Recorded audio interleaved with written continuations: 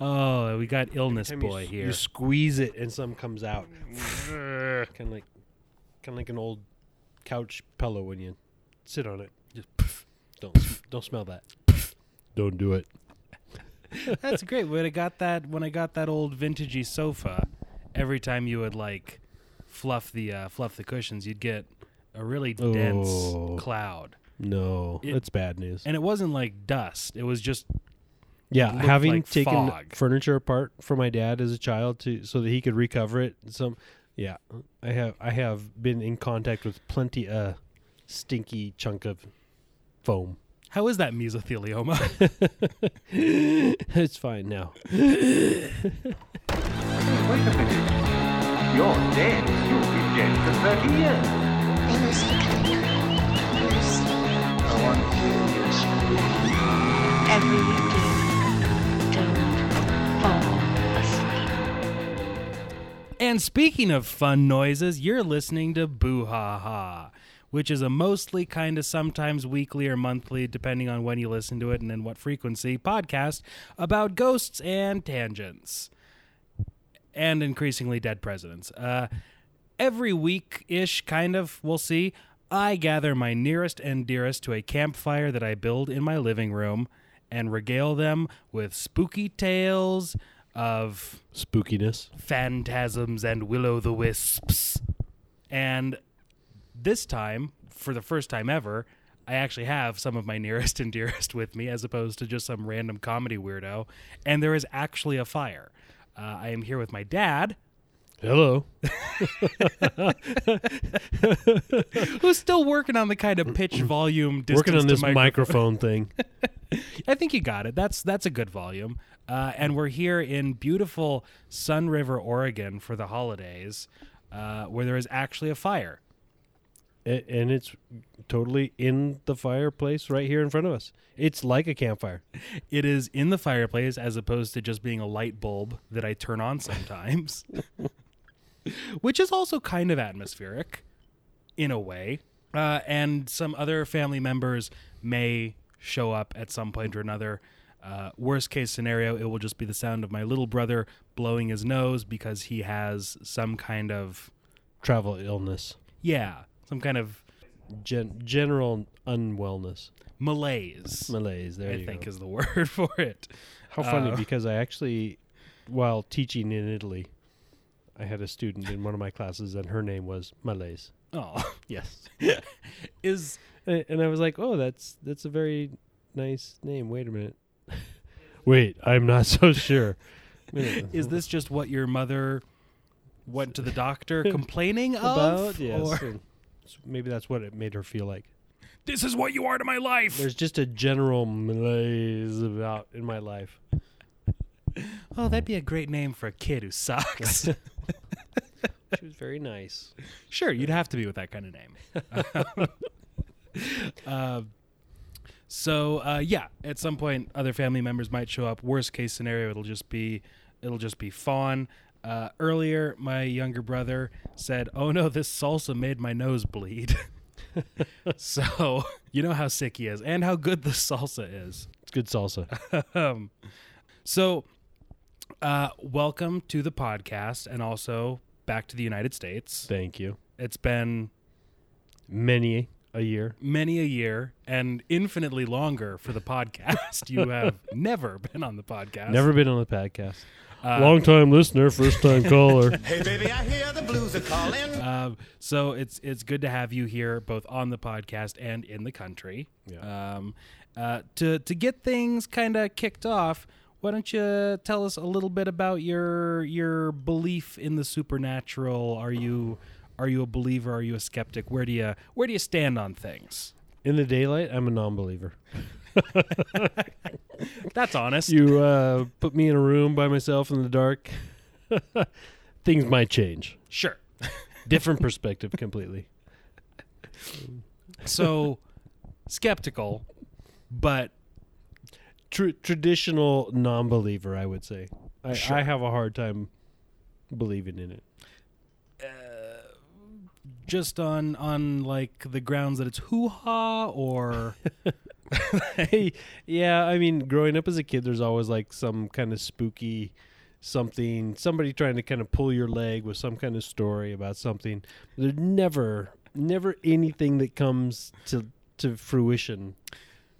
And that's coming from like you specifically, who had like scary grandma houses on both sides. Both Grandma DeStefano's and Grandma Wingy's houses, as I remember, were pretty terrifying. Yeah, I don't, just because there's old people and old people things in it. I mean, It's got that you know, smell. strange, weird noises, but you know, it's like electrical heating clicking on. What do you know when you're a kid? You know nothing. You know, and any noise could be any sort of conjuration of your brain. Like, what was that? Oh my God, it's the worst thing I could think of. Yes, especially when old people noises are brought in to the fray as well. I remember when I would spend the night at Grandma Fletcher's, every morning she would just wake up and she would clear her throat by going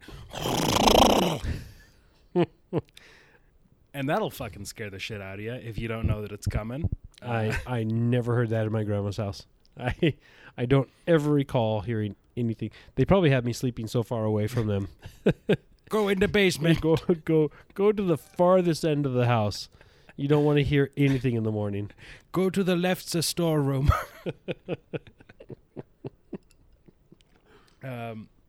Okay, so traditionally a non-believer,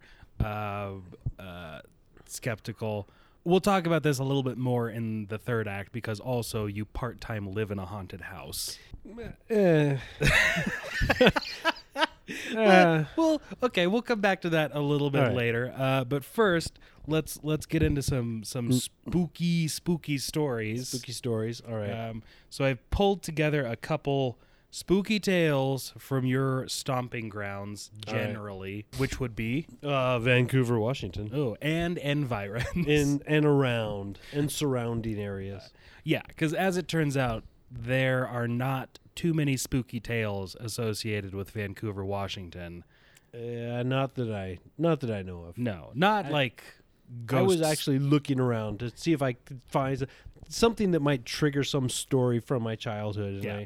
I didn't find anything that sparked, hey, oh my gosh, I remember hearing about that. Vancouver, like there's 1,000 scary stories, but not a lot of those have to do with ghosts. No. Most of those have to do with our old neighbors. Just yeah, scariness. Well, there are a couple of stories of Eastern Oregon, and that's where we're. There's some spooky tales from Eastern Oregon. You would think that Vancouver would have, because there's Fort Vancouver's there. Fort Vancouver, lots of settlers, lots lot of of- people moving back and forth. Yeah. A lot of Hudson people Trading Company moving through. Yeah, a lot of people dying of rickets, probably. Probably died of a lot of things. Rickets, I'm not sure if that was like one of the major causes, but it might be in there. It's probably up there. Vitamin D deficiency. They didn't Well- get a lot of that back then. I was thinking scurvy. Oh yeah, there was probably That- a lot of that too. Yeah, the ocean. I mean, they're up to Columbia, but I mean, They were you all could, you could eating- stop and find something They if were- you're on a boat on the Columbia. Yeah, what, are you gonna get some oranges floating downstream? I found more hardtack. Found some more. There we go. That was where people would people used to. Well, the lumberjacks up in Canada specifically would die from what became known as rabbit poisoning. Nobody could figure out why they were dying because they were eating plentifully of the bountiful rabbit, but because rabbit is such a non-nutritive meat, it's basically I recall hearing in the past that eating rabbit at the wrong time of the year can be bad for you. And that could be totally baloney. It stands to reason because if you eat nothing but rabbit, Yeah. you will die. Maybe. Because it's just pure protein. There's not enough vitamins in there to keep you going. It's really good roasted. It's a big Italian dish It is, but you want to make sure you eat some dirt with also. Yeah. it. Don't clean it too much before you roast it. Yeah. Just eat all the fur. I've pulled together. Oh, also in Vancouver, there was that spooky old the Esther Shore house. Esther Shore house. Yeah. They made a big deal. How creepy, because then they put up like a park to bring more children closer to the evil. I don't even know. There was like some story about the haunted house. I never went in it, and I don't really know the whole story. I don't remember the whole... well, we might have to do some research on this later. But yeah, I don't remember the whole story. I remember I went and saw... appropriately, I went and saw The Haunting there at some point when I was a kid. It seemed spooky, but yeah, it was weird that they built a playground right across the street. Yeah, with a slide that a 2-story slide, a double 2-story slide. You could go down the hoop-de-doo one that kind of had a little bump in it, or you could go down the normal one. That slide was at least like 20 feet high, It was right? pretty scary. That was... like climbing up the ladder to get to it. It was scary. It's gone now. Yeah, After once you're on the slide part, that's like the safest part, but it's the climb up. You get like 5-year-old kids climbing up a 2-story ladder with no safety tube cage or anything around it. There's no cage. It's just your parents standing on the other side saying, "You can do it." It's a naked like stairway ladder in a region of America where it rains for 9 months out of the year. It's a great idea. Just on solid pavement down at the bottom. I'm not sure. I think they had two or three swings there too. So I remember that's where like kids kept getting abducted. Like as if it weren't dangerous enough. That was also one side of the park has the playground, and the other side is where all of the transients that would come off of the train track right down by the oh gosh, what was it? Oh, I'm trying to remember the name of the brewery that was right there. Lucky Brewery. Huh. That's it. That sounds the right. one with the funny little puzzles underneath the bottle caps. Oh, I don't know if I wonder if they're still around. I don't think they are. Oh, probably turn into an even craftier brew at this point. But yeah, so it was the murder slide and then a bunch of old dudes called the General or whatever. Just came off the old Union Pacific. Well, hopefully we can kind of beat that with some spookier tales. That park was pretty spooky. Yeah. Going from one corner to the slide was pretty scary. Yeah, we set a high bar. So got a couple from Washington and a couple from Oregon. I'm going to give you some names and let you pick one. We've got, I'll run through the Washington ones first.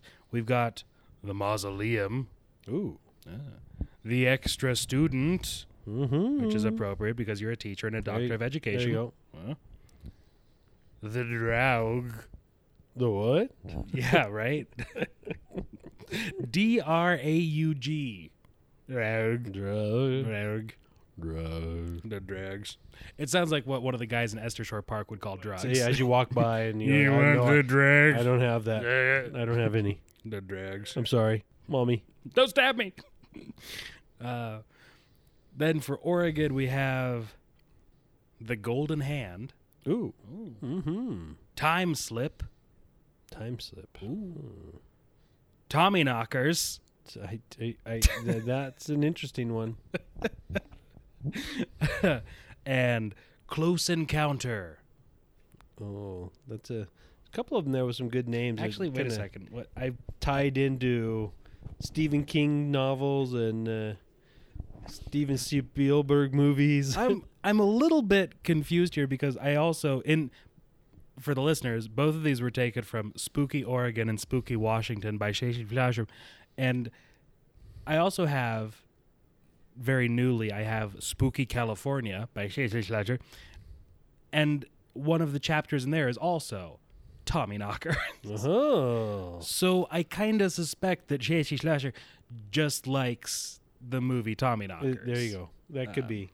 In addition to those, we also have Top Hat and Cane. Oh, that sounds spooky. Spooky. If you're blue and you know. But not the reds.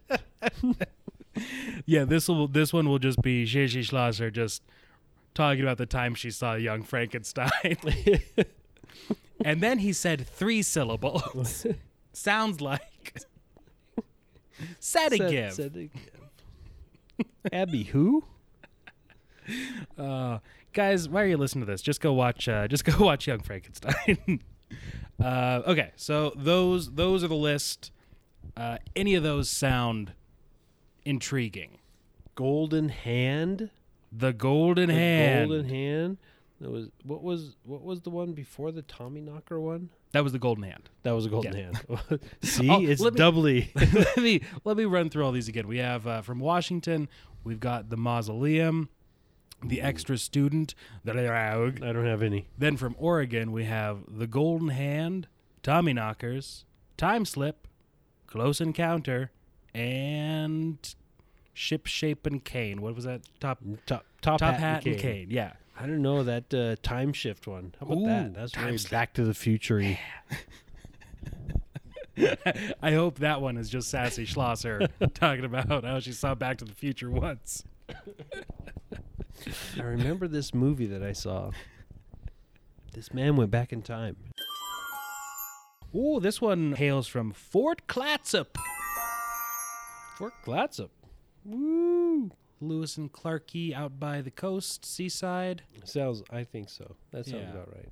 It's out by the woods there. I think I've been there. I bought a poster there for Cape Disappointment. Oh, Cape Disappointment. Oh, there is. I just realized they've got an about the author thing, but it just looks like a corpse. Ooh. The author is a corpse. Was Yep. a corpse. The author, in addition to being the author of this book, has been dead all along. It turns out. That's spooky. He wrote a series of books. Yeah, capital S series. There's like 25 of these. Spooky. Yeah. I just keep hearing the typewriter.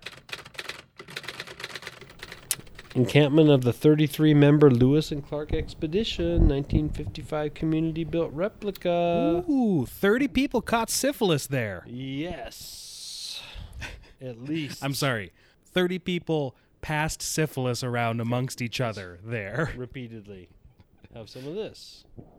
I think I might be wrong. I think at some point Fort Clatsop was like they were trying to get the natives to help them build it, and they were like, "We'll give it to you after we leave."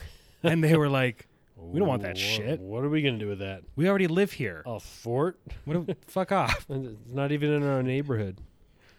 Please give us a canoe." Oh, well, there you go. It says right here, historic canoe landing. Yeah, that's. I think there was a like they, because Lewis and Clark didn't know how to do anything. No. That was. It feels like, Walk around and take notes. yeah, and progressively get more syphilis. More syphilis. I feel pass it like on. all of the stories, at least from when they got to the coast, it was a lot of like. Spent 3 months camped up against cliff face, but then a native came over and said, "You know, there's like a whole place you could be just like 10 feet that way. Just around the corner. If you walk around the corner, it's lovely. Just there's fish you can catch. We ate our shoes for 4 months." Unafraid to walk around and look and explore. They seemed fundamentally unwilling to do anything right or to have an idea about something. You see one person, die a terrible death. You also don't want to die a terrible death. You learn your lesson. You stay put and wait or send somebody else. Well, that's where Steve died of syphilis, so we probably shouldn't go over there. It looks like there's a lot of food and shelter over there, think but I don't want to risk it. I think dying from syphilis takes a little bit longer than their journey. But, I mean, somebody could become very ill, yes, but... Oh, I was picturing him just going and sitting on a log for several months while he wasted away and his nose fell off. Stooping further and further over until... Oh, his nose fell off. So, time slip. Fort Clatsop. I sank down gratefully onto the wooden bench just inside the fort. I leaned back against the hewn log wall behind me with a sigh of relief. I looked around, taking in the replica of Fort Clatsop in which I found myself. Do you think he had to say hewn log wall, or could he just have said log wall? Yeah. I mean, is it churching it up there? Like it was like artisan workers in this fort. Like I've been to that fort. It's nothing to write home about. I was going to say just the sentence, taking in the replica of Fort Clatsop in which I found myself makes it sound like he's Alec Baldwin in Beetlejuice. Like he's just in the little house. Like, My name is Tom Thumb, and I come to Fort Clatsop to find a bride. my first impression was that it was a very small fort. It's a replica. Like it's fucking tiny. It's on a table. yeah. Are we talking miniature or just replica? Are we like children's size? Everything is so small. How am I going to get in the door? It was a very small fort, much smaller than I'd expected from the size of the Corps of Discovery, the group of explorers led by the famous Meriwether Lewis and William Clark. This was supposed to be an accurate reproduction of the group's winter camp, so I supposed it must have been this tiny. Really, it was nothing more than a wide aisle between two long, low buildings, each containing a few doors and small windows. The whole fort was surrounded by a tall fence made of sharp-pointed logs, and there were a few small chimney openings on the roof to let out the smoke from the fireplaces. Thank God. Also, fuck this guy. Has he ever built a fort? And when? How long ago? Yeah. This fort's kind of rinky-dink. Tell you what, why don't you go spend a couple days over there trying to put up another wall?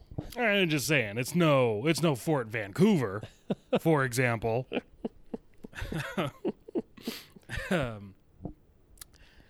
The warm sun felt good as it caressed my head and face. I closed my eyes and sighed, wishing the nagging pain in my arm would go away. I'm having a heart attack because the fort is so small. I'm worried. It's making me really concerned. Anxiety is setting in, and I'm having trouble. Oh, get me an aspirin. It's weird. The story just ends right there. No, it does I not. wish the pain in my arm would go away. I heard my bride of 3 months, Marie, talking to a park staffer as she wandered happily in and out of the various buildings and rooms, carefully reconstructed to represent fort life as it had been in 1806. Without the syphilis. Well, Do they just paint that on the wall to say syphilis was here? And here. And here. all of the national and state park rangers that I have met actively live in vans. So maybe the syphilis is still They're there. just trying to carry the torch. Is that what it is? Last time we were camping somewhere, and we were trying to find the camp host, and there was a van in which Family Guy was very loudly playing, and the smell of pot smoke was just drifting out the top. And I'm like, no, he's in there. He's in there. But we should talk to him later. Yeah, we'll catch him a little bit later when he's not busy. I was an avid history buff myself, but at the moment I couldn't care less about the exhibit. I hadn't slept well the previous night, on account of my heart attack. I kept waking up with a feeling that something was wrong at home, and today my arm and shoulder were hurting off and on. I tried ringing my folks back east, but no one answered. No one was home at my brother's place either. My gut told me that something was wrong, but until I was able to talk to someone, I wasn't going to panic. Kind of sounds like he was a little bit panicky already. Yeah, he's sitting on a bench, deep breathing. Yeah, deep breathing, anxiety setting in. I've never been this far away from home. We had to drive for 14 minutes to get here. Mommy. Marie knew better than to ignore my hunches. Really. Marie. Yeah, fuck you. Presentiments. Sometimes Shashi Schlosser uses some fun neologisms. Yes. Presentiments, plain and simple. The problem is the word looks like presentiments, which sound delicious. I'd had them since childhood. When I was in 2nd grade, for example, I woke up in the middle of the night, smelling smoke and hearing firemen's voices as they worked the water hoses. I'd panicked the whole family with all my screams, and it wasn't until I'd roused the house that I realized the fire was at my elementary school. Did he say he had dreams of firemen working their hoses? Where will this go? Where will this go? I didn't tell Marie about these dreams. Nobody believed me until the school called the next morning to tell us that the classes were suspended until they could find a new building for us. And the firemen were done working their hoses. In middle school, I went into a trance right in the middle of a walking tour at Gettysburg, and no one could get me to move or speak for 5 minutes. During those 5 minutes, it seemed to me that I was walking into a horrendous battle full of suffocating smoke, gunfire, booming cannons, and chaos. Men in blue and men in gray fought one another without mercy. A man's head was blown off right beside me, and my clothes were stained with blood. It sounds like he was high. Suppose like epileptic grand mal seizure, maybe. Plenty. You never know with children.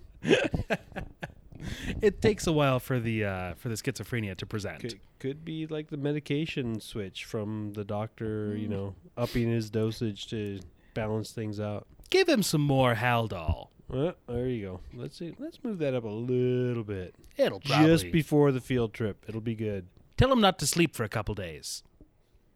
I came out of my trance to hear my nearly hysterical history teacher trying to wake me.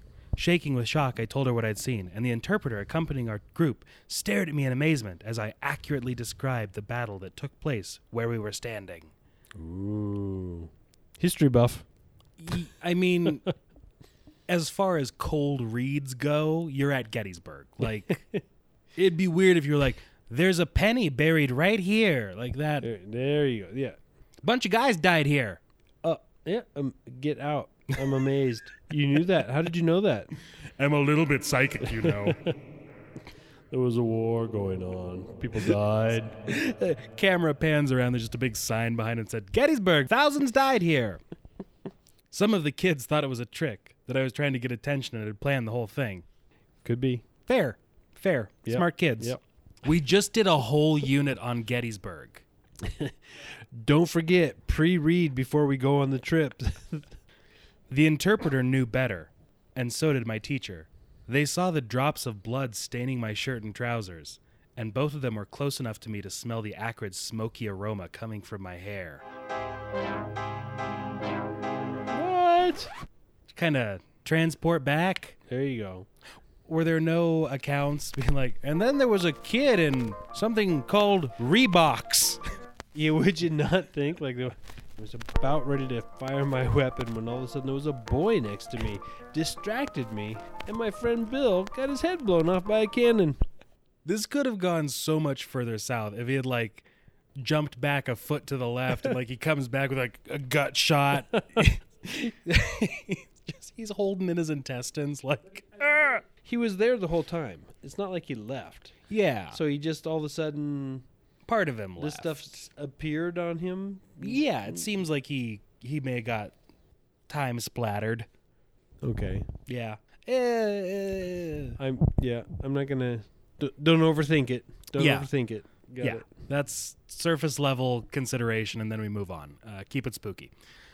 There were other incidents, many of them. I once saw Lincoln and his wife coming down the stairs at the White House. This is just a kid who has like schizophrenia. Like, Would you not say anything to anybody? Would you? Hey, Mr. Lincoln. Yeah, wait. Are you seeing the ghost of Lincoln? Are you like going back? Couldn't you have like Ford's Theater? Yeah. Don't go. I saw the doppelganger of our high school principal get up and walk away from his body while the real principal sat working at his desk. The next day, he died of a heart attack. That's a little spooky though. That's creepy. That watching somebody's essence leave their body, like, oh, this one's done. That's spooky. I'm on my way. So is the principal just on like autopilot for the next 10 hours? Completely. And, like just It's like a timer set. Tick tick tick tick tick tick. It's like when your lights go on and off when you go on vacation. yeah, that's spooky. That's a creepy thing to see. Of course, now he could have been like seeing it, the premonition of the essence leaving the body a day before, and then because he wouldn't maybe actually be present the day of. Fair. I am going to say that this kid's X-Men powers seem a little bit kind of all over the place. Some questionable question it's- makes you want to have some questions about it. Yeah. You don't just go, puh. Okay. All right. I opened my eyes just in time to see my pretty Marie walk over to me. Rick, I'm going down to the canoe landing, she said. Do you want to come? I shook my head. Still feeling pretty lousy, I told her. I think Dad broke an arm. Wait, his dad broke. He's had that. See, and if I say it, his dad broke his arm. Yes. Whose arm am I talking about? The dad broke the son's arm, and he's like in shock. Is that what some of this is? Why it's happening? Dad punched me in the arm. Dad broke my arm, and I think in shock. I think that he's having some sort of presentiment about his father having A broken arm. yes. Okay. Yeah, I don't think that his arm has been All right, broken he's by his feeling father. the pain of his father's broken arm. Yes. Got it. But if it's a presentiment or a presentiment, a delicious minty treat, it wouldn't have happened yet. Might have happened. We don't know. An ongoing. It's an ongoing concern. Yes. Marie kissed me lightly on the forehead and hurried away. Whatever, honey. Fuck you, bye. I'm going to the boat launch with a park ranger. I relaxed for a few minutes on the bench and then slowly climbed to my feet, cradling my sore arm. I headed for the entrance of the fort, and instead stepped out into a cloudy winter morning underneath breathtakingly huge fir trees, still dripping from a recent fall of rain. So was he again frozen in time? Like the whole, what he said before, frozen, his essence left his body, or From a... physically through a doorway? Is he just standing in Fort Clatsop blocking a doorway for the other tourists? Sir, Can you move? knock him down. From a storytelling perspective, I think this would have more impact if they didn't give us the 2 pages of I'm like Drew Barrymore in Firestarter, but with seeing the past. Okay, so that kind of stuff used to creep me out though as a kid, because my Firestarter? well, no, the whole like you go to some other all of a sudden you fall into or walk through into some other weird space. So my brother would tell me that everything is moving in the universe and slightly you can't. It's the movement is so small, like molecular movement, Yeah. but occasionally those things line up, and when they line up, you could actually fall into this sort of something. So the idea of like crawling underneath one of the chairs, which I have this very strange specific recalling of this whole idea of where it would happen underneath these tall, high-backed green chairs with wooden arms and legs in our living room, like a wing back. Yeah. But these didn't have the wings. These were just back. just tall, slender backs. Yeah, and it was So I always pictured myself falling into this black hole vortex underneath one of these chairs that was in the corner of the living room. So it was a bit of a fear. I would actually be a little panicked at night that it would happen. Were you falling through the seat of the chair? No. Okay. Through the carpet and the Beneath floor it. in the living room, the shag carpet. Yes. Okay. Yeah, no, that's fair. That's a reasonable fear to have, because Yeah. But it's not like I was seeing some war zone or anything. no, you were just falling into I some was sort just of afraid. void space. Again, one of those things, being told some kind of spookiness, something which never came to fruition. Well, and it's that the childhood fear thing of like there's a kernel of truth there where like yeah, theoretically if you fire an atom at a wall 1,000,000 times, eventually it's going to just theoretically move through it. But yeah, less likely when it's a whole person. That's still terrifying. Yeah. Yeah. I think there's been some Star Trek episodes like that. Like Somebody all of a gets- sudden your hands, your finger goes into the typewriter key Just for a during second. typing class, and you're like, oh. Or if it were to close up, if they quit Yeah. moving in sync and you're gone. Your Well- finger's gone, your body's gone, whatever it is. The typewriter one would be awful because then like part of your finger would just be bisected by the key. Yes. And then your bone would have like a shunt of typewriter metal Metal in the Yes. middle of it. Ugh. Bad news. Of course, growing up, typewriters existed as the main form of getting your thoughts onto paper. And getting metal finger bones. So this guy has fallen into some sort of otherworldly void space.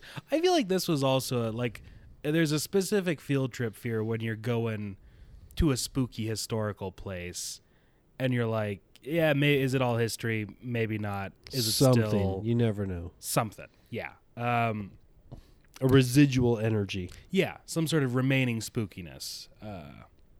So this guy has traveled through time, and he may or may not be blocking a doorway for the rest of Others the tour coming or through, whatever. right. Yeah. I stopped in shock. Where was I? Gettysburg. We could cut out the first 2 pages of the story and be like, I opened my eyes to see my pretty wife Marie, blah, blah, blah, blah, blah. And where was I? Oh, boy. And then it's a mystery for the audience, too. But we already fucking know. Yeah. Thanks. Don't spoil it. Yeah. Schloppy Schleichenbergs. It's not like it's the first time we've read a spooky story. We assume it will become clear to us. The stillness around me was incredible. Modern life seemed very far away, especially when a group of men in buckskins came out of the fort, following a familiar face I'd often seen reproduced in history books. It was the face of Captain Clark. I would not know. What? Who are you? Meriwether Clark? And you are... You have syphilis. And in the group was another famous face, that of Sacagawea, with a little boy on her back, just like on the dollar coin. Oh, no. Don't just stand there lollygagging, or don't you want to see the whale? One of the men called to me.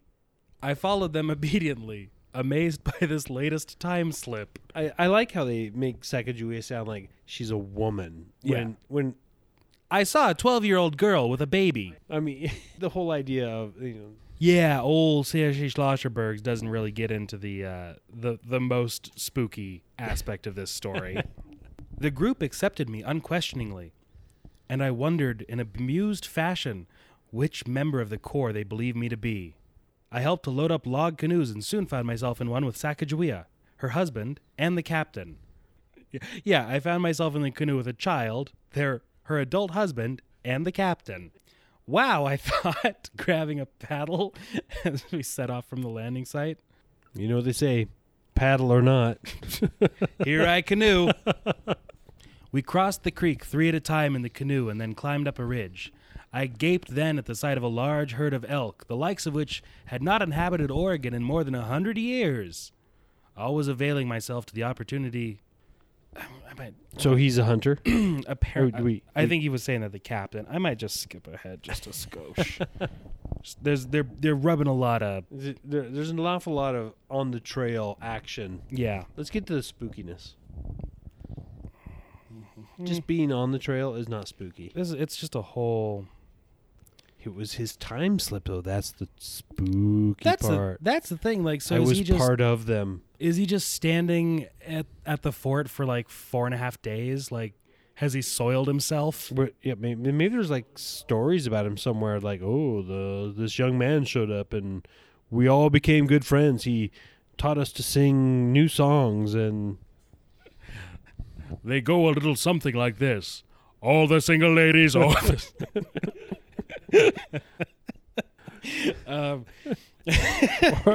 like a virgin, touched for the very first time. Something dedicated to Sacagawea, maybe. I'm not. I'm not. God, where do I skip ahead to? There's a whole bunch of just like going through the woods and like being part of the. Captain Clark took us up a hill, and then Captain Clark showed us this, and then we passed over some hills.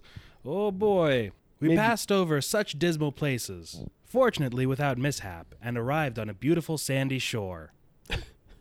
Jesus. There, walking was easier.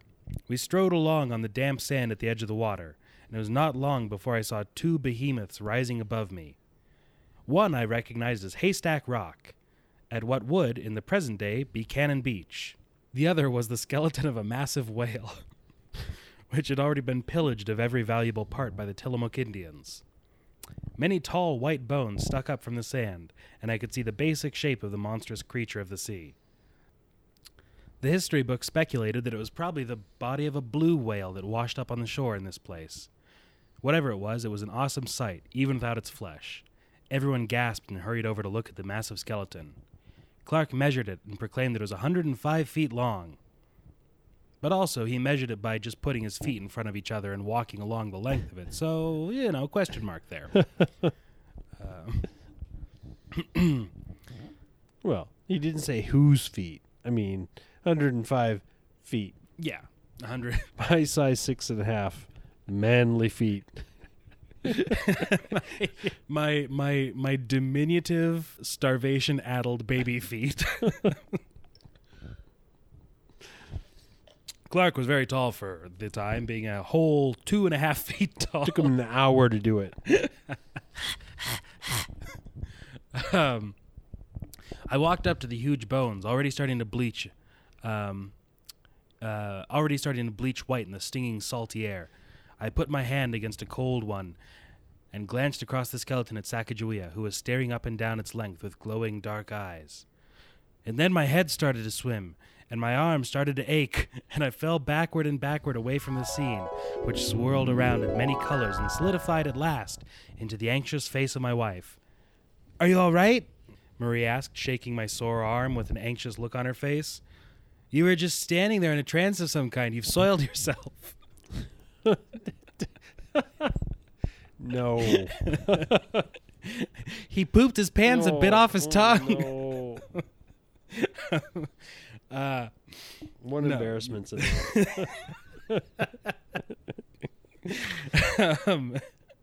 Yeah, you were standing there in a trance. What is it? What happened? Is it your dad? I shook my head, trying to bring myself back to the present. It wasn't easy. I could still hear Captain Cook's voice in the distance, asking the group to return to the village, where the Tillamook people were boiling whale blubber to extract oil. Don't get lost on me again, Marie exclaimed, shaking my sore arm once more. So is he going to disappear again? I don't know. He's going to beat a bob over to his drifting off to the dad, past, or go to the future, time slide back and forth. Is it forward, backward? Where we're going, I don't need arm.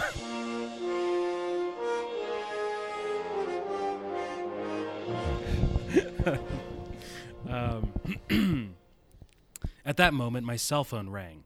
Marie to show you exactly when this was written.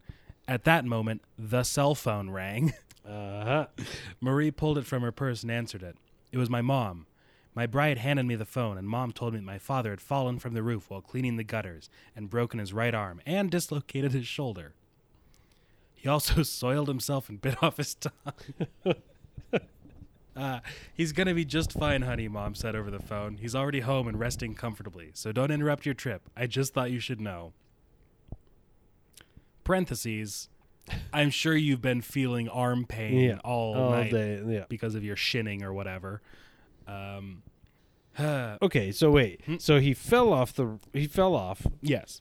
They were then in transit to the hospital, then at the hospital, and then some period of time later they arrived back at home, which is when then she thought she should call to not interrupt the day trip of her son.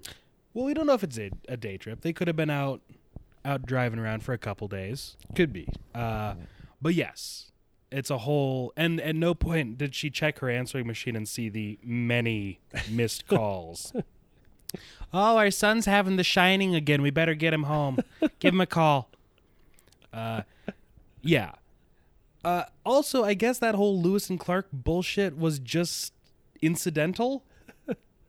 That's just kind of a by the way sort of thing.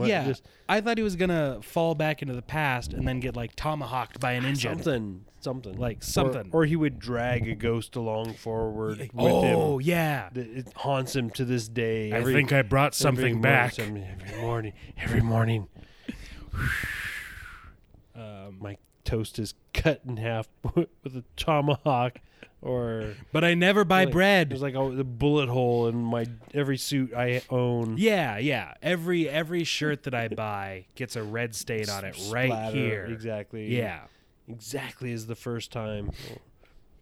Anything. An aching headache. Yeah. And Every time I go by a theater, Mr. Lincoln. Mr. Wilkes Booth, get him. Yeah. No, it's yeah. So I relayed the news to Marie, and then we walked back towards the little museum store, which is lovely. Yes. That's where I got those posters. There It's you go. great. Marie glanced sideways at me and said, "Want to tell me about it?" I knew she was referring to my latest time slip. I gave her an enormous grin and said, "Boy, do I ever." And so I did. End of story. Ugh. Did she pull out the medication at that time and a water bottle? Honey, you forgot your brain medicine. Hold it, what? You know what the doctor said about your seizures? And what was the whole thing with the whale bones and then bleaching in Captain the Clark salty needs me to get the whale bones for his child bride. I don't know. I'm not so sure it's the salty air that bleaches the bones more than like the sunlight. Yeah, over a long period of time. Dry, hot.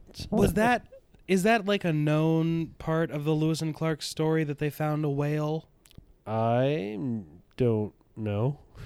Because the only Oregon I have been coast, out of elementary education, Oregon Trail-ness for many, many years. Well, I think even I probably have some somewhat more recent knowledge of the Lewis and Clark expedition just through osmosis and a lot of travel about the state. But the only Oregon whale, the only Oregon coast whale incident of which I am aware is the time they blew that one up. That one back up in 69 Yeah. or something like that, or 67, whatever it was. Well, it washed up on shore. It seemed like the only way to get rid of it would be dynamite, of course. We should probably use more dynamite than the expert suggested. I'm telling you the truth. I recently showed that to my students. The footage, like I can't remember what it was. Part of a lesson that we were doing, and we were talking about it, and I brought it up, and I showed them, and yeah, Was it a unit on cause and effect? No, they were kind of Or horrified. foresight? Did you get? It might have been because we were looking at cultural universals, and we were saying that there's always some sort of government or organizational aspect in every culture throughout time, and There's always someone. let me show you how it can go wrong. There's always somebody who says, "You know what we could do? I have an idea that would be pretty fun for everyone." Did you? So I know that last year, I want to say it was maybe like KGW or something, went back into the archives and found the actual film. Yeah, they found very reasonably high quality footage, and so we've all been able to enjoy the exploding whale in somewhat higher def. Yeah, it was I can't remember if it was a police car or some other car, a large chunk of whale flesh squishing it. I think they said they had people stand back like a quarter of a mile. Not or far something enough. Yeah, and they were saying how it showered down all kinds of debris and bits and. Ugh. They thought that they were concerned about the amount of dynamite because the goal was to vaporize the whale. So they vaporize is what they did to a large part of it, but but the problem it was is a that big whale. Whales are very big, and even with the increased load of the dynamite that they were using, less than effective. Yeah, we thought we'd blow it up small enough so that the seagulls and the crabs could take away all the pieces. What happens to the 4 to 5 tons of rotting whale flesh on the beach? If they were in small enough pieces. God, look at that seagull. Work that over. Remember when the whole of Seaside was carried away by gulls? Yeah, every seagull in the world shows up to the Oregon coast. Boom. All right. Well, that was Time Slip.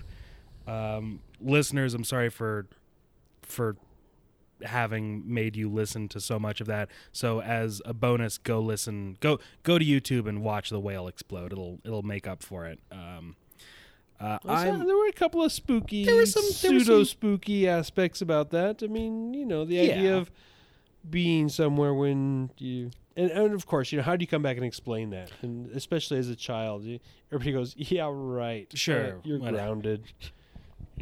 But I'm holding a piece of Civil War uniform in my hand. Give it to me. You're grounded. Go to your room. That's it. Give me that and go to your room. Put down that musket and go to your room. We don't bring things like that into this household.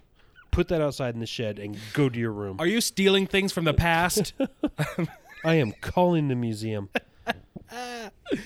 All right. Well, we do a custom rating system where it is something out of 5 somethings. You can think of the something for your rating. I am going to go with 1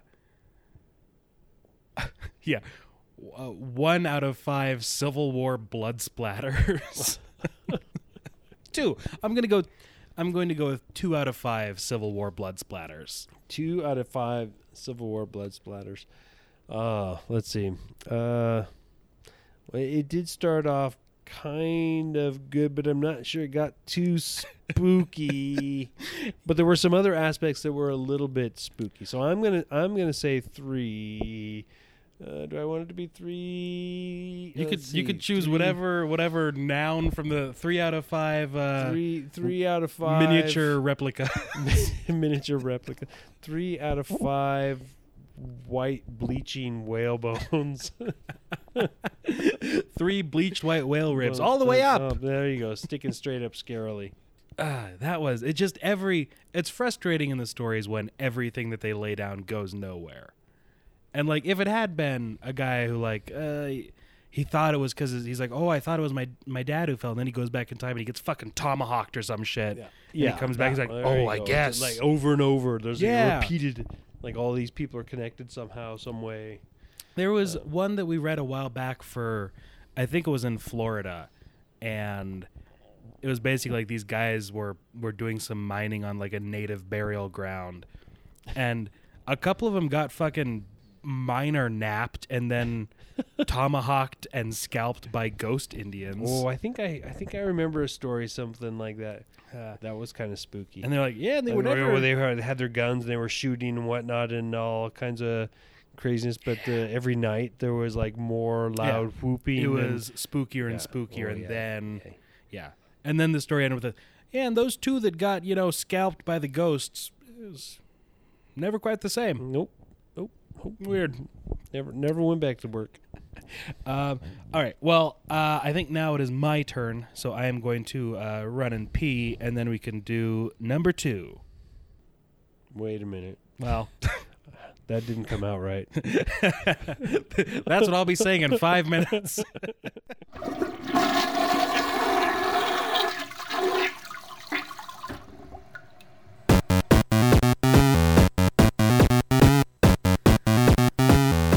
Hello and welcome to the ad for Afternoonified. The ad where we try to convince you to listen to our show. I'm Sarah.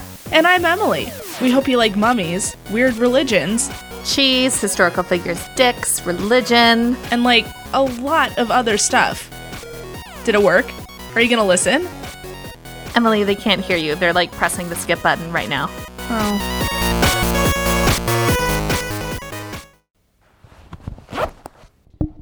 All right. Well, did my poops. Oh no. Yeah, no, you have to read one now. Thank God I got my glasses. And you got the short one. So, okay, I'm going to grab. Hopefully there aren't any large words. Fork. Presentiments. Close encounters. Oh, the Willamette Forest. The Willamette Forest. Very, very spooky spot. I considered doing the mausoleum, which is up in the San Juan Islands, which is spooky, but I kind of briefly flipped through that, and it sounded like it might have been like a The Ring type situation. They're like, do you want me to delete the haunted file? I'm like, no, I'm Not going to do that one. So we are going to do Close Encounter. Close Encounters. Close Encounter. Of which kind? Do they list? Do they let us know? Of the Willamette Forest kind. Ooh, damp. Damp and spooky. Very damp. Very, very northwestern dampness. All right. So I'm going to get on to this. Here we go. The thing that they are encountering is mildew. What is it? Like when there's that you get in the car and you start driving and in 2 minutes all the windows fog up. Just It's just in the dampness air everywhere. waiting. Yeah. Yeah. None of your clothes ever dry. That's not what you want. Close encounter with moisture. It's a very moist area. Okay. So, Highway 242 over the Mackenzie Pass was still blocked with snow the day I made the drive from Eugene to Bend, which is where we are now. We didn't come from Eugene, but we know what it's like to come to Bend. We might be driving back that way. Oh my God, you are absolutely right. You're absolutely right. Oh, spooky. Oh yeah, you can give a recount on this in your next podcast. Listen up, listeners. If we get murdered by mold. Ooh. Yes, that would be. But who would tell them? I would hope that would be notable enough to make the papers. Yeah, hopefully. Portland weirdo and visiting family murdered by fungus? Question mark. Made it from the drive to Eugene to Bend over the Cascade Mountains. If it hadn't been what happened, wouldn't have happened. If it hadn't been what happened, wouldn't have happened. If you follow me. You can see it was a tough one. I know. I mean, I've had a libation or two, but reading that sentence was. I think Jimmy Word Salad over there is having. He might be in his cups as well. This is actually a sentence that probably would not be unfamiliar in the writing of some of my students, if you know what I mean. If you follow me. I was on my way to stay with friends in Bend. It was the first vacation I'd allowed myself to take in several years. Get over yourself. Yeah, exactly. Yeah. It's hard to get away when you run your own business. Yeah. Mold farmer. Internet mold farmer? Yeah. What business could they possibly have in Eugene? Drugs. He's a drug dealer. Birkenstocks.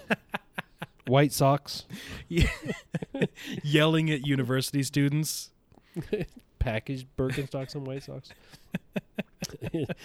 I'd allowed myself to be talked into the trip as I set out for a scenic drive along the Mackenzie River Highway. I grew excited at the prospect of a whole week of relaxation and enjoyment, starting right now. The fun begins now. Yeah, now. Let me set the timer. Let me get my watch going. Set an alarm for. There we go. Countdown for 3 days, and the fun will cease.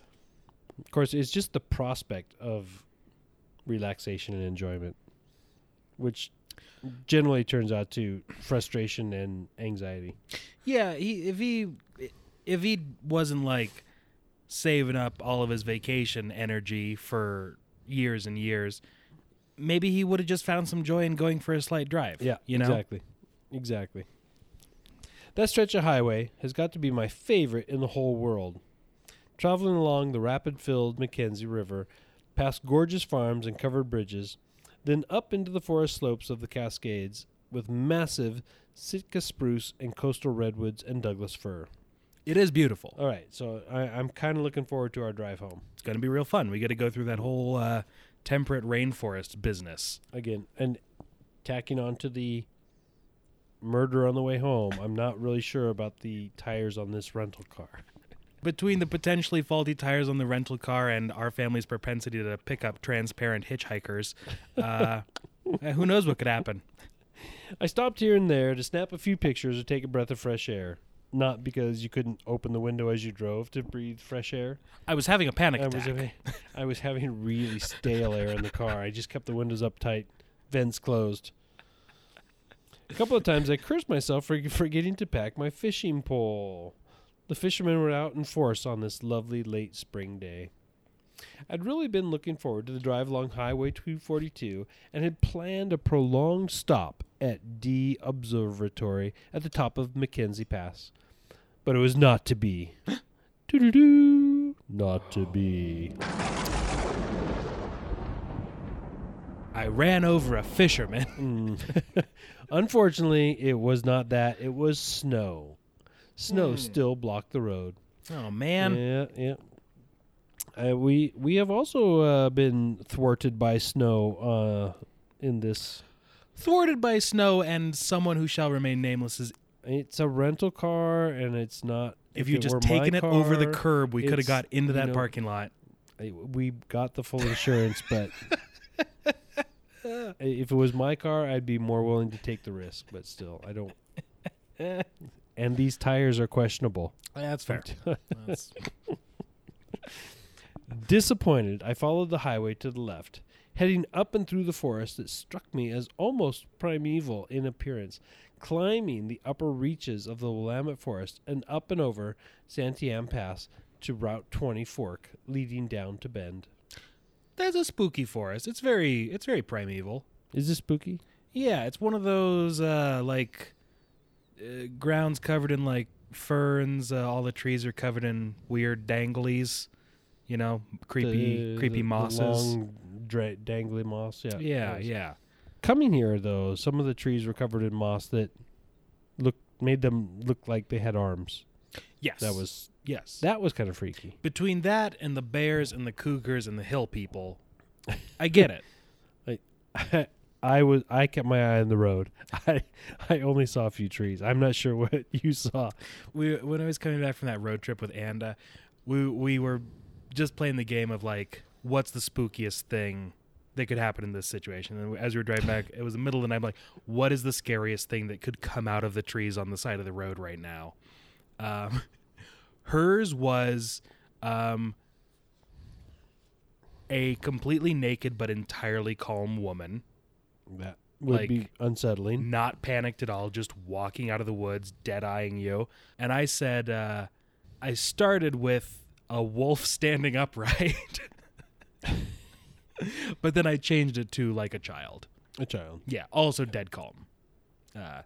And what, spooky or unsettling? Just like the most like alarming, like the most alarming I would tell you would be a giant elk standing in the middle of the road as you round the bend and crash, and that's bad news. That happened later that night when Anda was taking a nap and I was doing some getting us home, and we came around a bend and there was a deer up in the middle of the road going from our lane towards the forest, and I kind of slowed down to give it some leeway, and it had gotten almost out of the road, so I'm like, all right, I can speed up and pass. When 20 more. No, when it just like, it looked back and saw me and was like, I should go back where I came from. Oh my God, I'm out of here. And just sprinted back into our lane. I had to gun it to get around it. So yeah.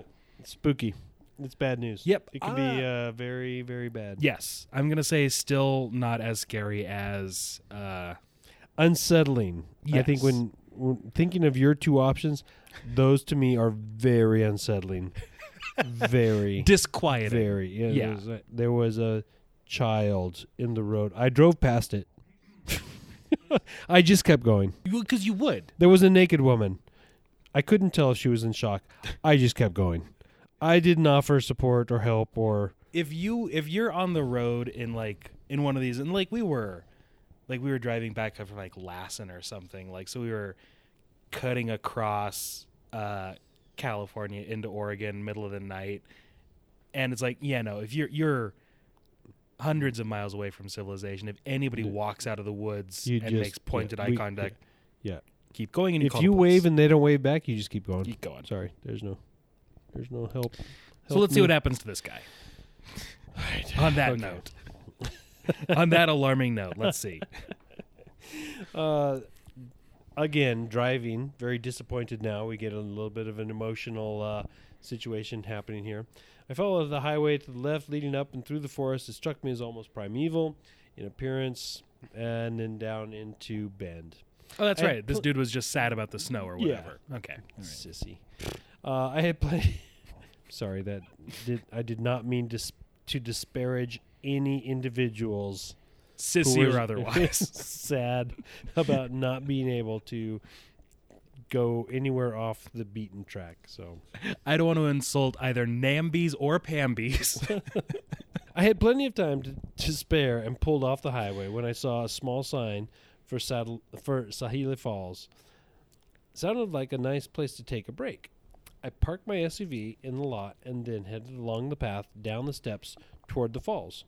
I wasn't expecting the thunder and the mist that struck me as almost as soon as I stepped onto the walkway, skirting a drift of snow that lay across the path.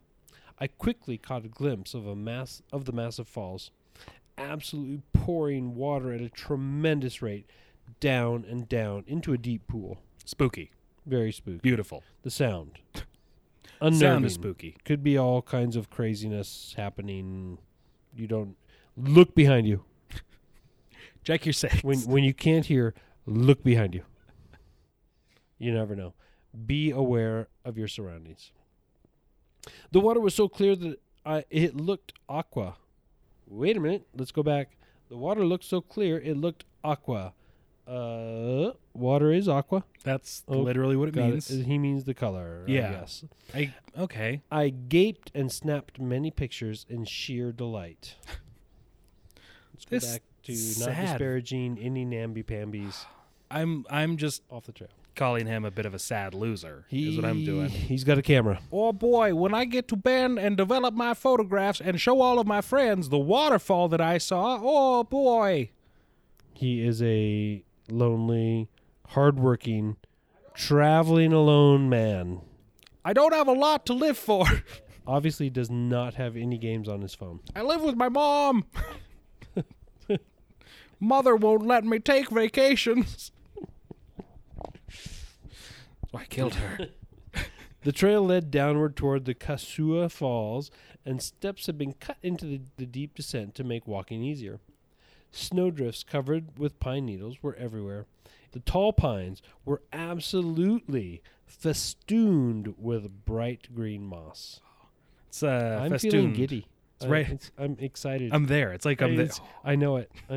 What's he gonna see? I'm on my tippy toes. Is his close encounter just with the waterfall? It was an amazing, here we go again, primitive place. All right. Far below me, the river boiled and rushed with amazing speed down the mountain. Still, that amazing light blue color under the white rapids, I wouldn't want to fall in there. Uh-oh, foreshadowing. Oh, no. Foreshadowing. Still, I jumped in to fall in there. Yeah. To get past my fear of falling in, I just dove straight in. I thought carefully, negotiating a mound of snow and landing on the other side in mud created by the melt water. So he's just jumping over. He's on a trail. He's getting dirty, crawling over snow. Okay, sure. And this is the first time he's been out of Eugene in a decade or whatever. That He's seems fair. He's trying to make his adventure seem exciting. So I walked down the path. I had to crawl over a snowbank. I got mud I on got my a little boot. bit wet. Sure. Instead, no. Fair. It was muddy. And from what? The meltwater. Obviously from the meltwater. Yuck. Well, there you go. Yuck. And that's when I saw them. Ooh, yes. What did you see? Ooh, is it a what did you bear? see?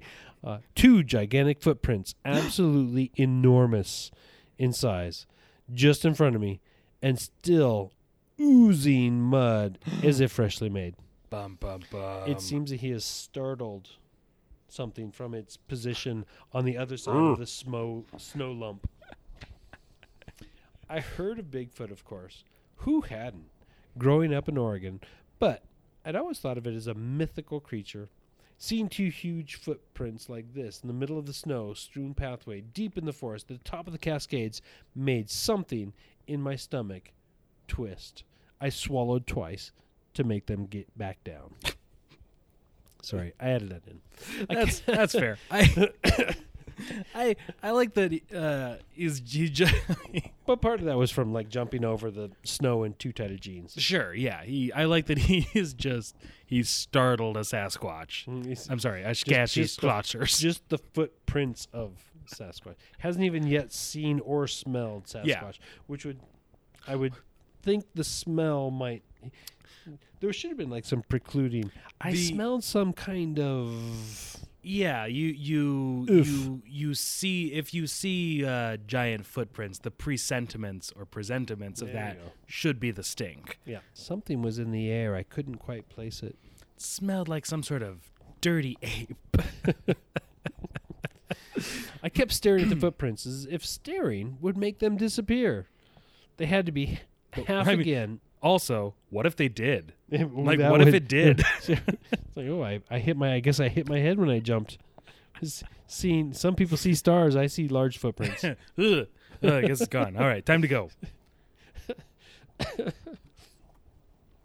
They had to be half again as large as my feet. And I always had big feet for a man. Bragger. And you know what that means. Big gloves. I looked up finally and gazed over so cautiously around me. To my right, there was the roaring river, and to my left, huge snowdrifts, covered fallen trees, burying massive trunks to a depth of 6 feet or more. I Beyond- assumed he was going to say, like, to my right, the waterfall. To my left, a Sasquatch. A Sasquatch, shading somewhere in the snow. Just still startled by the jump. Ugh.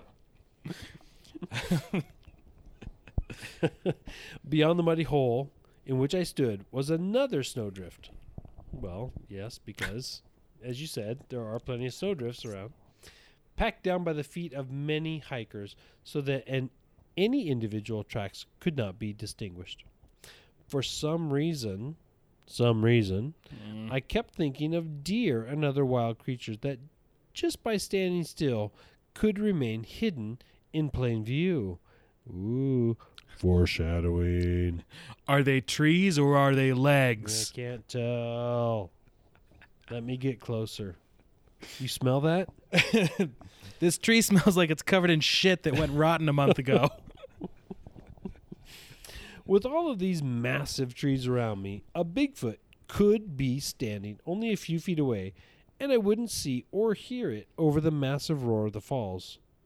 The thought frightened me. You hear stories of Bigfoot going mad and killing people in its territory just as often as you hear stories of its passivity. Do you? I have never, having like, lived in the Northwest for 30 plus years. I always thought that Bigfoot was more of like an apple stealer. You know, like Yeah, shenanigan puller. yeah. Always keeping out of sight. Don't want to keep Poking it to through your myself, sort of garbage. thing. Yeah, I'm gonna snoop around, sneak around, but don't want to be involved. Yeah, there was that Bobcat Goldthwait movie where Bigfoot was killing guys and taking forced brides and stuff. But I missed that one. it's okay. All It's fine. It's a found footage thing. They All go right. looking for Bigfoot and they find it. Anyway, all that to say, And his brides. yes. All that to say, yes, that is terrifying. The idea that some colossal forest ape could be standing 5 feet away from you. Exactly, and not knowing what it may do, whether I heard stories of killing or not, I would be concerned. Normally, Bigfoot just leave, but this one has seen me, so I snap its neck. Hard to say. We don't know Yeah, what its right. MO is. Like cougars. Yeah. You come across cougar, maybe the cougar runs, maybe the cougar hangs out. Yeah. Maybe the cougar comes after you. It's kind of, you don't know. You are don't tossing know. some elaborate three-sided coins. Should definitely be some adrenaline pumping through your blood. Be concerned. Run. Always run. Or just slowly be on your way. Get Carefully, cautiously, look around when you can't hear what's behind you. Check your six. Learn how to kill a cougar. Always Well, listen. I will tell you that having grown up in Sasquatch territory and gone hiking with our neighbors and collecting huckleberries, we're going to go blueberry or huckleberry picking. Sasquatch's favorite food. There you go. As well as bears. Yes. So the instructions Which is just a Sasquatch on all fours. from the the mother of the neighbor was, if you hear a woman scream, go back to the car immediately. Yes. And if you hear any growling, go back to the car immediately. Yes. If you hear anything out of the ordinary in the woods, go back to the car. And exactly. And of course, my questions were then, let's see, we've come out here into the woods. You are a woman, and we've brought your dog as well. So if you scream, is that what's going to happen? And Leave me for dead. Yeah, it was like, no. And he finally explained, it could be a cougar. You should go back to the car. Okay. Worried. I'm like 8 years old. All right. Check. Thank All you. right. Concerned. Can do. And if I hear growling, it's not the dog. No, it's going to be probably a bear and her babies that she's very protective about. So, All right. Also concerned. Exactly. Duly noted, Yes. but troubling. Drop your bucket of huckleberries and head to the car. Picture 8-year-old Joe just not letting the bucket of My berries bucket's go. the fullest. No. My bucket's the fullest. It's a competition. I want to win. Having turned yourself into the most viable food source for the bears. My bucket's so heavy. Yeah. All right, so this guy is... Okay, for some reason I kept thinking of deer, I wouldn't hear of the Mass Falls. The thought frightened me. You hear stories of Bigfoot. Okay, we heard that, but we don't. At least I haven't. I stood for a long moment, undecided whether to take my chances and continue hiking the increasingly heavy snowdrifts to the lower falls or turn back. Immediately go back to the car. Bingo. There you go. When in doubt, on your own, in nature, unsure, slippery, dangerous situations. Will they find my bones? I'm not sure. Go back to the car. And in this specific situation, either it is a Bigfoot or it is a very, very large Crazy man. naked man. There you go. Go back to the car. Yeah, exactly. Nobody's barefoot in the snow. Turn back. Some instinct was urging me to turn back. Do you think? Of course, yes. Some My people might flesh- call it common sense. Everything I learned growing up. Ooh. Where did I go? Okay, some instinct was urging me to turn back. My flesh was crawling on both arms and legs. I was covered in spiders. As if wild eyes were watching my every move. I wanted out of there. I turned and climbed back up and over the snowdrift. Suddenly, my foot slipped and I fell, sliding down the drift and landing seat first into a pile of wet pine needles and mud on the other side. My first emotion was annoyance. Oh, fiddlesticks. Fiddlesticks. I have to get in my car with a wet butt. Brr. I would not want to sit in my car with a wet butt. It's a good thing he's on a trip and he has a change of clothes. I would most likely be driving. Well, no, I wouldn't drive naked. I don't think. So I took don't- off all I of my would get- clothes and shoes I in the would snowbank get- and walked back to the car. But I kept my necklace on, my necktie. I would get an IKEA bag out of the car. Actually, I've done this before. After having run in the summer when it's very, very hot, and go back to the car and sit on a plasticky shopping bag. Yeah. Yeah, I'm one of those people. Keep yourself separate from the seat. Keep the car tidy. Yeah. Uh, Go back to the car immediately, sit on a shopping bag. I wouldn't be fit to be seen at my friend Mike's place like at this rate. That was his first thought. Where the fuck is this the hillbilly's priorities? He's got some time to get there. Hopefully he brought a change of clothes. My second thought was that the strange hairy tree trunks in front of me looked a lot like legs. Massive legs. This is I'm gonna leave some of my thoughts out of this. Legs that ended in huge, Strong, manly legs. hairy, bare feet. Feet that gave off an odd animal smell of sour, sweet, and musk. Ugh. Oh, sorry. Like B-E-A? Sour sweat. No, I see. Sour sweat. It smelled like musky, sweet, and sour sauce. I know. Soury, sweet, yuck, icky. It's like a dog's feet. I looked up and up past a mammoth, hairy chest. This guy's It's been a while. into his very deep, dark eyes. into the strangely flattened features and black eyes Old- of a Sasquatch.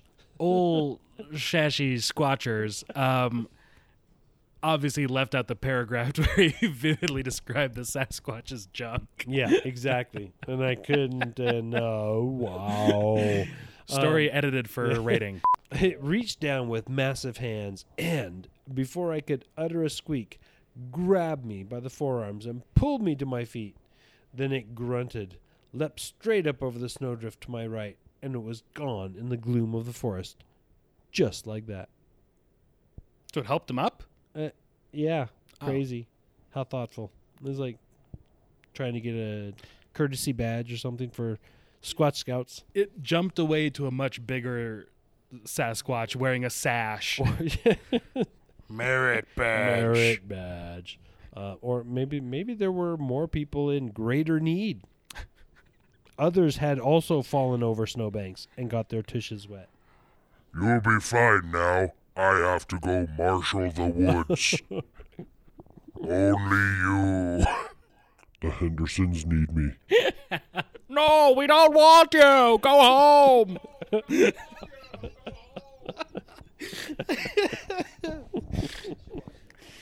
Yeah.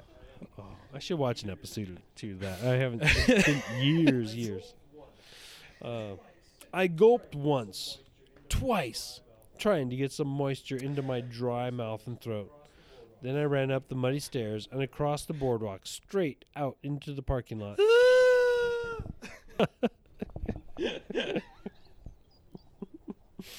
Yeah, and just into the parking lot, not necessarily to his car, not to the nearest people. I ran to the parking lot screaming, where I then soiled myself and cried. Oh, he was already soiled, so he double soiled. Kind of an in and out sort of thing. Oh, it's just dirt from the ground. Just dirt. It's smelly dirt. Just Bigfoot dirt. Smelly dirt has a soaking right into my Underwear.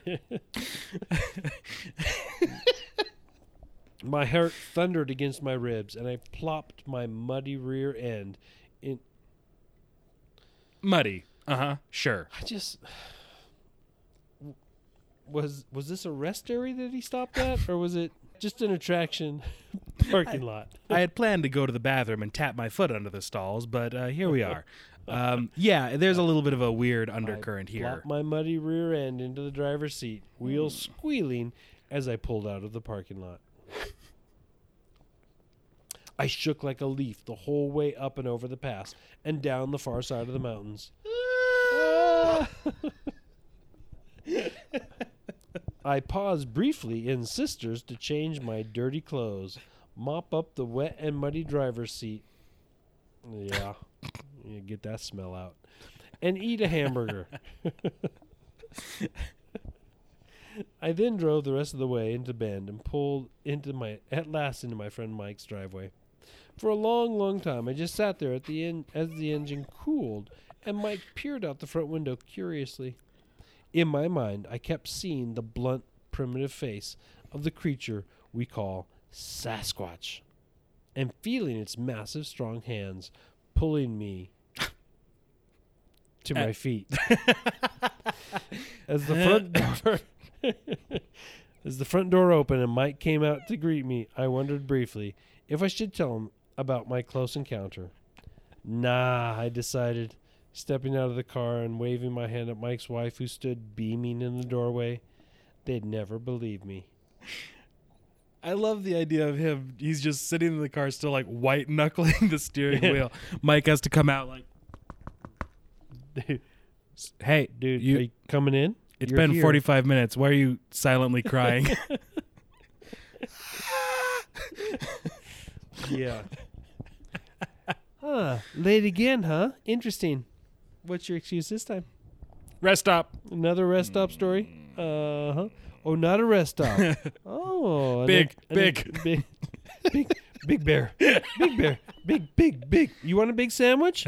Big. No, big bear. So you're saying you met a big bear at a rest stop? Yeah.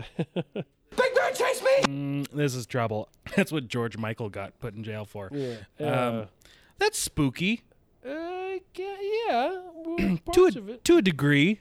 That's and if the scenario is definitely spookier than like I got to go on an old-timey expedition. Yeah. I mean, back at the beginning, he was kind of all giddy about it as well. And being a young individual on his own, who's to say he didn't maybe have some psychedelic assistance in his adventure? There's nothing I like more than driving away from Eugene, eating a couple of shrooms, and just waiting for the shaman's drum to start beating. Single man, nobody to answer to, driving on the road, open to whatever adventure comes his way.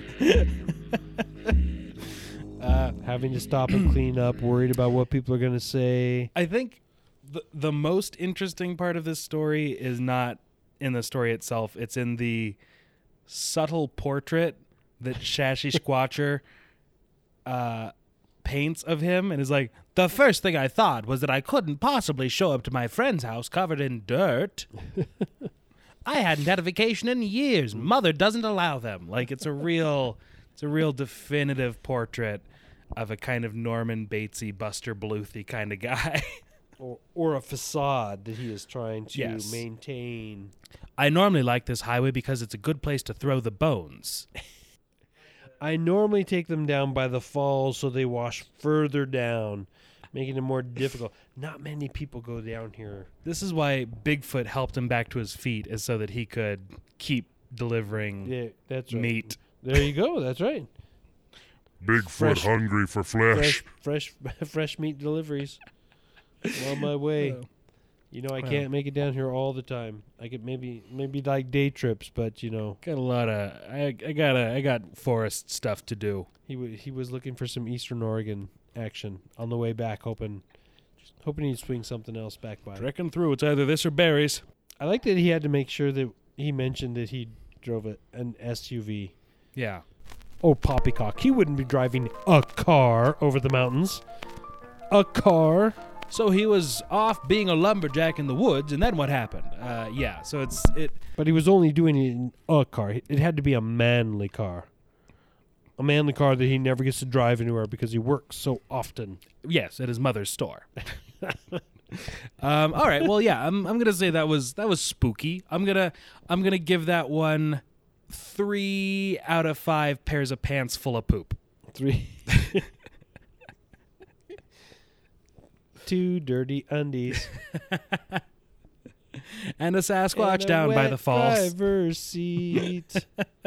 Yeah, I think that's. I give him 2 dirty undies and a wet driver's seat out of 5. That sounds right. Yeah. 'Tis the season.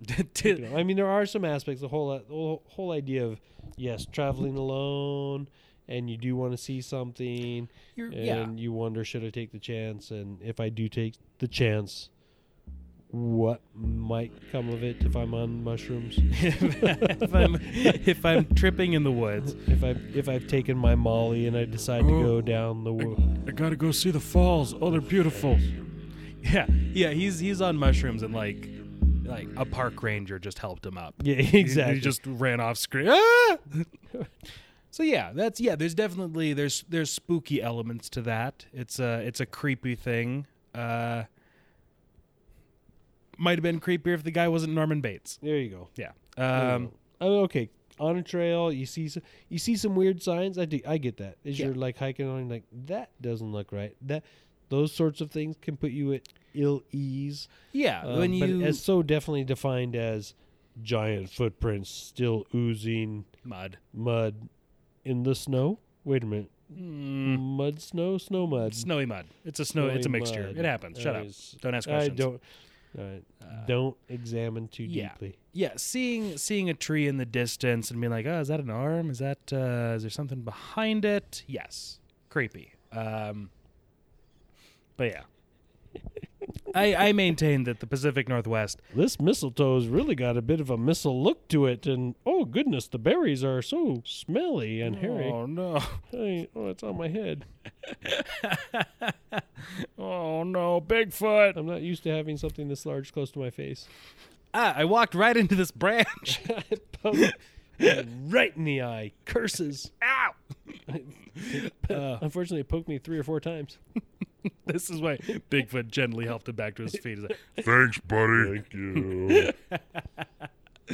oh, Patted God. me on the back. Yeah, slapped his ass and sent him on his way. Oh, God. Okay, well, that's spooky, kind of. All right, well, then I think that's it. The campfire is burning low-ish.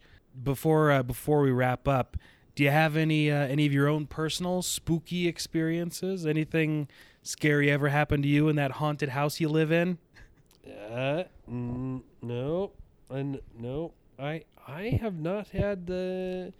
I don't know. I have not had the spooky experiences as the others in the house have had. Yeah, my phone goes dead, more or less, or the battery is quickly depleted if I don't sleep with it like under my pillow or next to my body. Ooh, that's creepy. My life energy is strong.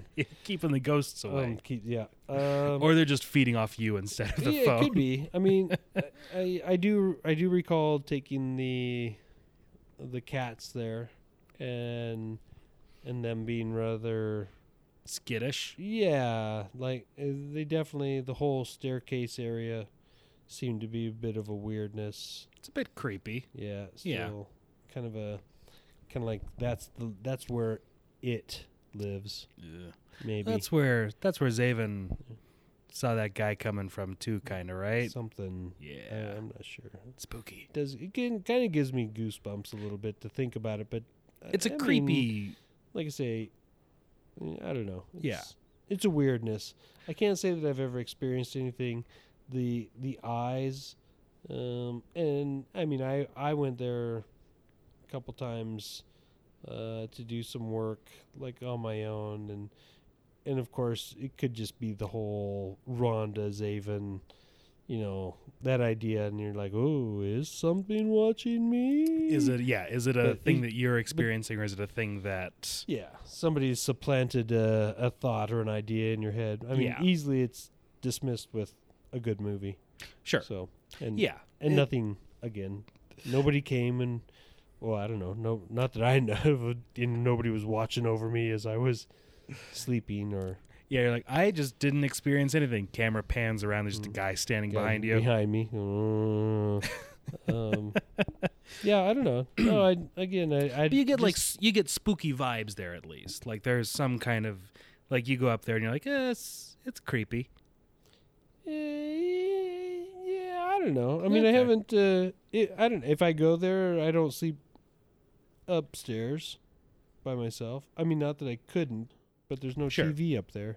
That sounds like a convenient excuse. After the end of doing some work or doing whatever, and a movie, and a couple of cold ones, and the futon is right there in front of, and the fire is down there. So it's toastier. I don't want to get upstairs and dirty up more bed sheets and whatnot. Heat the whole house. Things I have to keep tidy and clean and wash and whatever. And you don't have to sleep in the ghost room. And I don't sleep in the ghost room. Again, it's a little bit like the if anything spooky happens, go back to the car immediately. You're like, look, I haven't seen anything spooky up there. Turn on lights. Yes. Like I'll stoke the fire bigger. I'll keep Krampus out. Yeah. We keep the fire hot. Close the door so whatever's by the staircase can't get in. Yeah. And if it does, I'll hear it squeak in the door to get through. Now I'm just picturing you like alone at the vacation house with like big giant headphones on and your eyes closed. Like, no. There's a big fire. All the lights are on. Yeah. That's cameras going everywhere. That's the vibe I've always got there too. It's like I haven't really seen anything spooky there. The times that I've been there, like less so recently, but definitely the first couple times, like I woke up probably like 10, 20 times, which very, very rarely happens. That's like notable in and of itself for just being peculiar. That could be the carbon monoxide poisoning from the stoves. That could be it. Hard to say. Yeah. We just don't know. I think carbon monoxide usually does the opposite of that. Was something shaking me awake, or was I convulsing? Yeah. I was having one of those no breathing seizures. Yeah, and then the phone battery stuff. But yeah, beyond that, real bummer. I have not ever had any kind of spooky seeing stuff.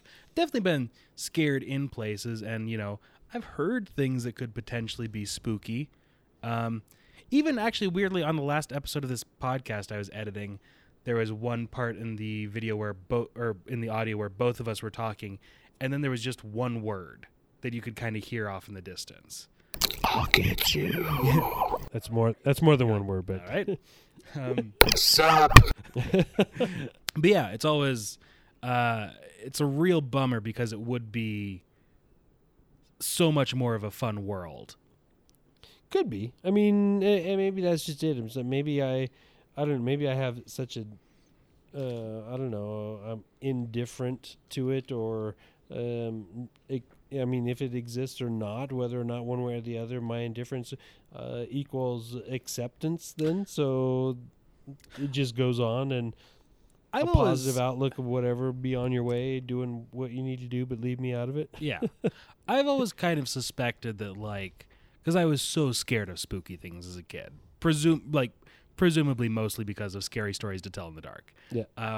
But having spent so much time as a kid being scared of spooky things, and then every time I had to walk down a dark hallway, just really focusing on the ground in front of me and not looking at anything, I'm like, have I just become really adept at not seeing spooky things? Are there spooky things? But I'm just like, nope. Just let them looking at the floor. What's on this wall over here? Just let them go right by. Yeah.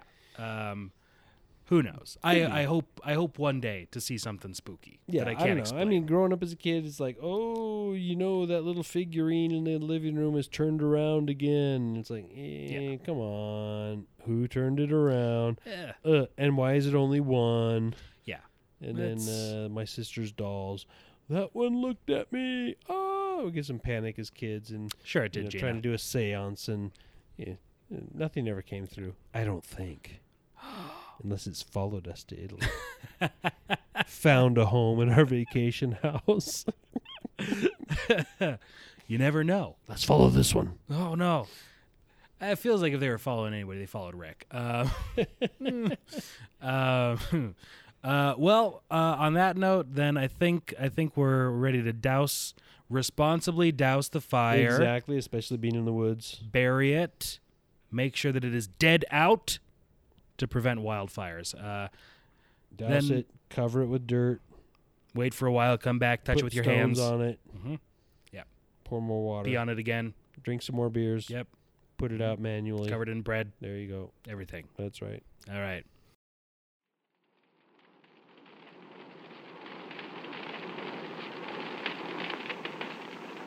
Only you.